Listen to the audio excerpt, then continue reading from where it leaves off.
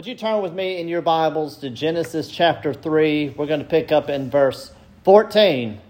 I'll remind you, we are starting a series for the Christmas holidays called The Incarnation and the Mission of God.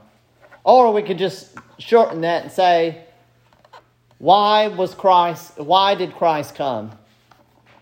Why did Christ come? Now, as you're turning, I want to ask a very simple question. How would you summarize the Bible? In one sentence. How would you summarize the Bible? If someone come up to you and they said, why is Christ so important for Christmas? How would you say it in one sentence? That was asked once to a man, and he gave the best answer I think I've ever heard. He said, kill the snake, get the girl. Kill the snake, get the girl. But do you notice a movement in that sentence? The salvation of the girl, which would be the church, comes through the judgment on the snake. That our blessing comes through his cursing. How does a statement like that make us feel? What does it make us think of? Well, let's pick it up in our sermon in a sentence. Satan's curse is the Christian's blessing. Satan's curse is the Christian's blessing. Now let's pray and we'll read our passage. Heavenly Father, this is a word first spoken to Adam. And you spoke to Abraham, and to Moses, and to David. And now you speak to us with a greater clarity than all of those who've come before us. And with that clarity, you expect more out of us. Father, this is a daunting task and a great responsibility. We cannot arise to this occasion on our own. So I ask that you would pour forth your Spirit, that your word may come to us in power, that it may reside deep in our hearts, that it may work throughout our life. Help us, Father, to read and understand the words you have given us. We ask this in the name of Jesus Christ. Amen. Okay, we're going to read 14 and 15. Chapter 3. Hear the word of the Lord. The Lord God said to the serpent, because you have done this, cursed are you above all livestock and above all the beasts of the field. On your belly you shall go, and dust you shall eat all the days of your life. I will put enmity between you and the woman, between your offspring and her offspring. He shall bruise your head, and you shall bruise his heel. And thus ends the reading of God's word this morning. Each of us here know the story of the fall. God said, don't eat. Satan tempted Eve. Eve ate. Adam ate. And the rest of mankind who is descended from Adam and Eve has been born into sin. That we sinned in him and fell with him in his first transgression. Or we can summarize it by saying, Satan tempted, Adam sinned, and we have been willing slaves to sin and Satan ever since. Now, most sermons on this passage speak of Adam and Eve. But the real question I have this morning is not to look at Adam and Eve, but to look at Satan. What led Satan to such cosmic tyranny? What would provoke Satan to do such an act? And on one hand, we look at it and we say, well, Satan's pride reared his ugly head against God. We see this in places like Ezekiel, where it describes Satan as wise, as beautiful, as chief among the angels. And yet Satan wanted to exalt himself above God, above Him who all things were created in heaven and earth, visible and invisible, thrones, dominions, rulers, and authorities. He wanted to exalt himself above God Almighty. But there is more than simply pride at work here. There's also envy. For Satan looks at man, made from the dust.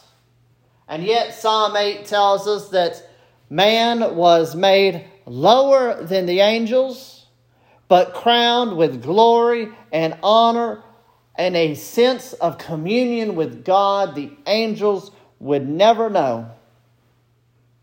He's envious. Pride may be at the bottom of all mistakes, but when pride is mixed with envy, it turns into malice. Malice directed toward man. This malice would bring men into bondage, but this malice would also bring a malediction, a curse upon Satan for the salvation of mankind. So the question before us is simple. Who and how will this curse be afflicted? Who will inflict it, and how will it be done? We're dealing with pride and envy. Pride and envy. And when we read the Bible, God has this thing called retributive justice. It's where God makes the time fit the crime. God says in Obadiah 15, "As you have done, so it shall be done to you." How is God going to exact justice against the pride and envy of Satan? Well, to quell the pride of Satan, the who must be stronger than Satan. The who must be stronger than Satan. Our translation says bruise his head, but the word in Hebrew actually translates better as crush. It takes a lot of strength to crush, to disarm, to annihilate someone. You need somebody with a lot of power. This is something I know from personal experience. I got in a fight once. Just once. And it was with my best friend who was a good 80 pounds heavier than me. And he was cruising for a bruising, so I punched him right in the face. And he thought a mosquito bit him. And so I did the only reasonable thing. I fled from my enemy. I was not powerful enough. Now, which one of us can bruise the head of Satan? Which of us can crush him? The mighty angel, the ancient serpent. Adam was in his pristine state. He was at his peak potential. And he fell without a shot. The angels, when Satan stormed heaven, he took a third of the angels with him. We read in the book of Jude that Michael the archangel would not pronounce judgment against Satan. We are no match. The angels are no match. The only one powerful enough to quell the pride of Satan is God himself. And isn't it fitting that the one from whom Satan tried to exalt himself over is the one who comes down to kill the snake and get the girl? The one who executes the curse. The coming of God deals with the pride of Satan. But we have to also think of Satan's envy. How would God eradicate his envy? Well, God would come down as the seed of the woman. He would come down as the seed of the woman. We call this the incarnation. It's what we celebrate every Christmas. Herman Whitfield writes, "The proudest of spirits should be vanquished not by a man, but by a woman. by the very woman whom he had subdued, seeing that salvation is by the woman who was weaker by nature and first overcome, it is clearer than noonday that God's grace is all and all. We have to laugh, for there's humor, there's irony in the grace of God. There is a redemptive reversal. The seed of the woman, Jesus Christ, would come from a place of weakness to defeat Satan. The very vessel of which Satan's envy burned would be the very vessel that cast him into a lake of fire. The malice of Satan sought his own blessing in our curse, but through the seed of the woman, Satan would be cursed for our blessing. And because of him, we have a greater participation in the grace of God by the Son of God. For he has united himself with us for the sole purpose of Satan's defeat. In Satan's downfall, we have been lifted up. The pride and envy of Satan has been defeated in the incarnation, in the God-man, and the Son of God who took on the seed of the woman. But this only answers half the question. We know the who does it is Jesus. That's why we celebrate Christmas. But the kicker is how he does it. How does he put Satan to rest? How does he end Satan's malice? How does he exact the curse? As we read throughout the Old Testament, what we have found most often is that God defeats power, not with more power. God doesn't fight fire with fire. God defeats power with weakness. Let's think of every young boy's favorite book of the Bible. Let's think of the book of Judges. We read through the book of Judges. What do we find? Who could forget the downfall of Sisera? When Sisera tried to take over Israel with iron chariots and horses, he did not die on the field of battle. He did not die in a place of honor. God did not fight fire with fire. How was Sisera defeated? A woman took a tent peg and crushed his head. The enemy of God's people had his head crushed by a woman. Who could forget Abimelech, who by cunning and tyranny sought to take power and prestige? And as he goes into this town and he seeks to set the tower on fire from where all the town is huddled up for safety, how is he defeated? How is this tyrant destroyed? A woman drops her millstone from the top of the tower. A woman drops a symbol of her weakness and her poverty, and it crushes his head. The enemy of God's people, his head is crushed. And who could forget the epitome of this? Who could forget Christmas morning? The sun did not appear in a resplendent glory, setting the world on fire by his magnificent glory. He did not turn the dominion of darkness to stubble with his blazing fury. No, he came in the likeness of sinful flesh, born into weakness, born into poverty, born into misery, born to restore the honor of woman, born to bring blessing to man. The manger was but the storming of Normandy. It was the opening shot of a cosmic battle. Who could forget Christ's temptation in the wilderness? How did Christ defeat Satan? Was it by turning stones into bread? Was it by taking the kingdom by force? No. It was by hunger. It was by humility. It was by weakness he defeated Satan in the wilderness. And after that defeat, he marched through the land and systematically cast out demons from every single corner. He came in weakness and he won.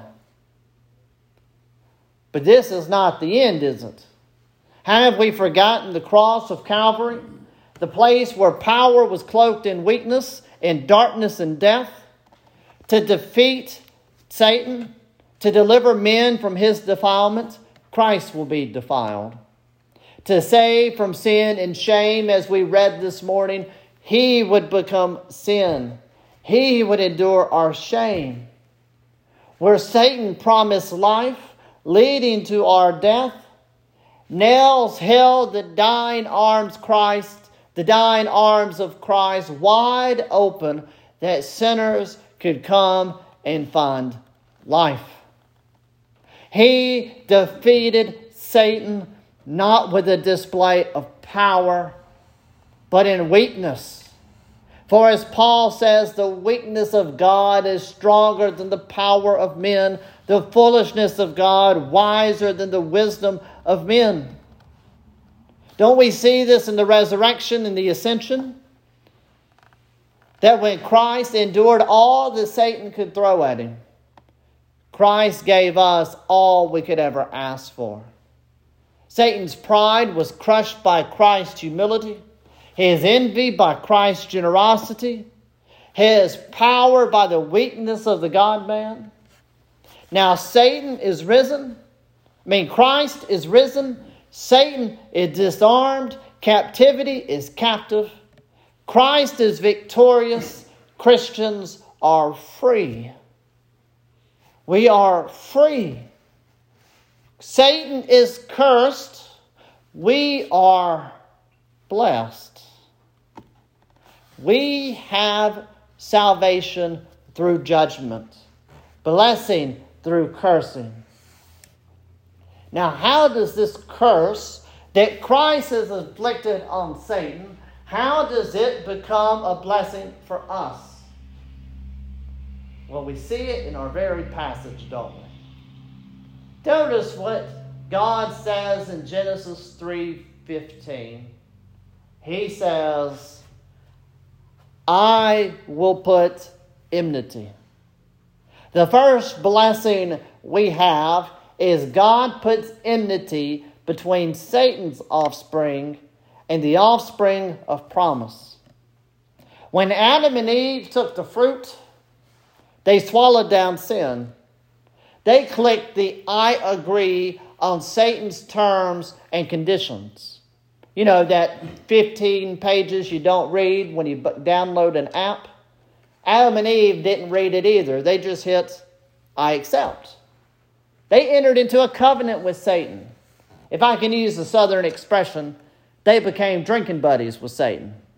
They got into trouble together with Satan. They had a friendship, a peace with Satan, which equaled enmity against God. How would this relationship be severed? God tells us he puts enmity between us and him. Where Satan entered into a covenant with us, Christ enters into a covenant of grace with us. It's conveyed in the Bible in so many ways. We've been transferred from a dominion of darkness to the kingdom of his beloved Son. We have been born again to a living hope. We've been given a new heart. Do you see the trend? Nowhere does it say, I will produce enmity. Zach will not produce enmity.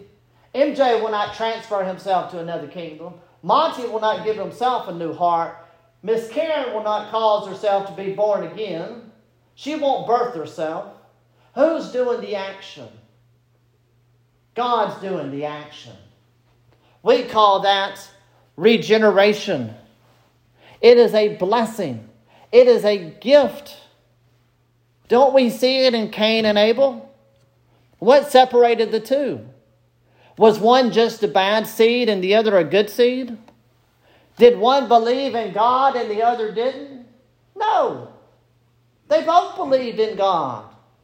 The problem was one had enmity against God, the other had enmity against Satan. God had put enmity in the heart of Abel, that he would have enmity against Satan and a friendship with God. We see it in the very sacrifice they offered. That Cain comes begrudgingly. Abel comes by faith.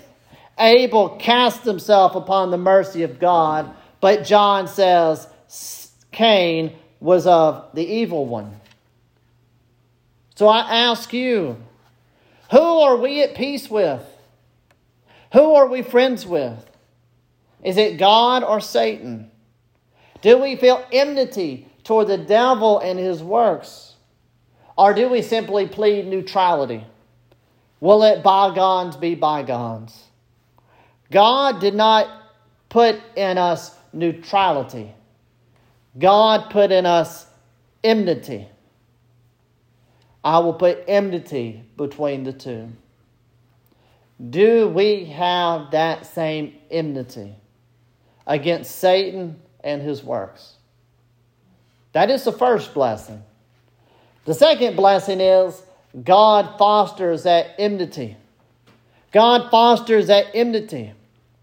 This is what we call sanctification, where we hate sin more and we love righteousness more. Sanctification is a blessing. It is a gift. As one becomes friends with God, our hatred for the devil grows. If you've ever read Psalm 193, David spends the first 4 stanzas describing how amazing God is. And then out of the blue, he says, "Now God, I wish you would slay the wicked." Why is that in there? Well, it makes sense, doesn't it? David loves God so much that David hates everything opposed to God. That's how our relationships work. Love of God fosters enmity to sin and Satan. When we read in John 17, Jesus prays for us that we would be kept from the evil one. Well, how are we to be kept? He prays, sanctify them, set them apart by your truth, for your word is truth. Jesus wants us to be in the world, but not of the world. He wants us to be on the offensive, but defended by Satan. So what does Jesus pray for? He prays for our sanctification, for our holiness, for a growing and fostering enmity against sin and Satan. This is why Jesus consecrates himself. This is why Jesus is obedience. This is why Jesus has spotless purity. That we may be devoted to God, not to Satan. That we may be slaves of righteousness, not slaves of sin. Is this enmity being fostered in our life? It's the Sunday after Thanksgiving, so this might be too soon. But I had a friend once who was on a diet, and I asked him, "How's that working out?" And he went, "Not too well." I have the same question today. It's the end of the year. How's that glut of sin, what's it look like? Is our enmity toward that sin growing? So that sin is being pushed out of our lives, or is it growing cold? Is it not working? Are we making excuses for following Christ for 8 million reasons? Are we more dedicated to watching our TV shows, our media, hanging out with particular friends, than fostering an enmity toward God? Has our friendship with God grown in the course of the year? If it hasn't, if it has, I ask you, what are 2 small steps we can make today to foster an enmity towards Satan and a deeper friendship with God? What are 2 small steps we can take? Because I end with this. God has put enmity. God will foster enmity. God will end enmity. The day will come when the church is made whole, when Satan is crushed under our feet, when a new heaven and a new earth come, and the ancient serpent will be cast into a lake of fire and sulfur. When we will love God, not with battling emotions and desires in our heart, but as Robert Murray McCheyne said, we will love Him with an unsinning heart. That when Satan's curse has reached its climax, so will our blessing. You know what we call that? Glorification. It is a blessing. It is a gift. It is a gift promised to us. It was promised in Genesis 3:15. It was secured in the incarnation. And it is being fulfilled in us day by day. Christmas stands to us as a monument of hope, an eager expectation that God will finish what He has promised in His Word. He will foster that enmity. He will bring it to an end. Let us cling to that hope, for our hope is as secure as Satan's curse and our blessing. Now, would you pray with me? Heavenly Father, how low are our desires for You, and how weak we are to overcome them. Father, I pray that by Your Spirit and the means of grace You have given to us through prayer, through worship, through Your Word, through the fellowship of the saints, through all the means of grace You have given us, would You inflame for us a greater desire for Jesus Christ and a greater hatred of sin. Father, I pray that we as a church and a people would be known for a love to Christ and a hatred of sin. Would You continue to sanctify us, that blessing that we expect in heaven we may taste more and more of right now. Father, we ask Your help because You have promised it. And we ask it in the name of Jesus Christ. Amen.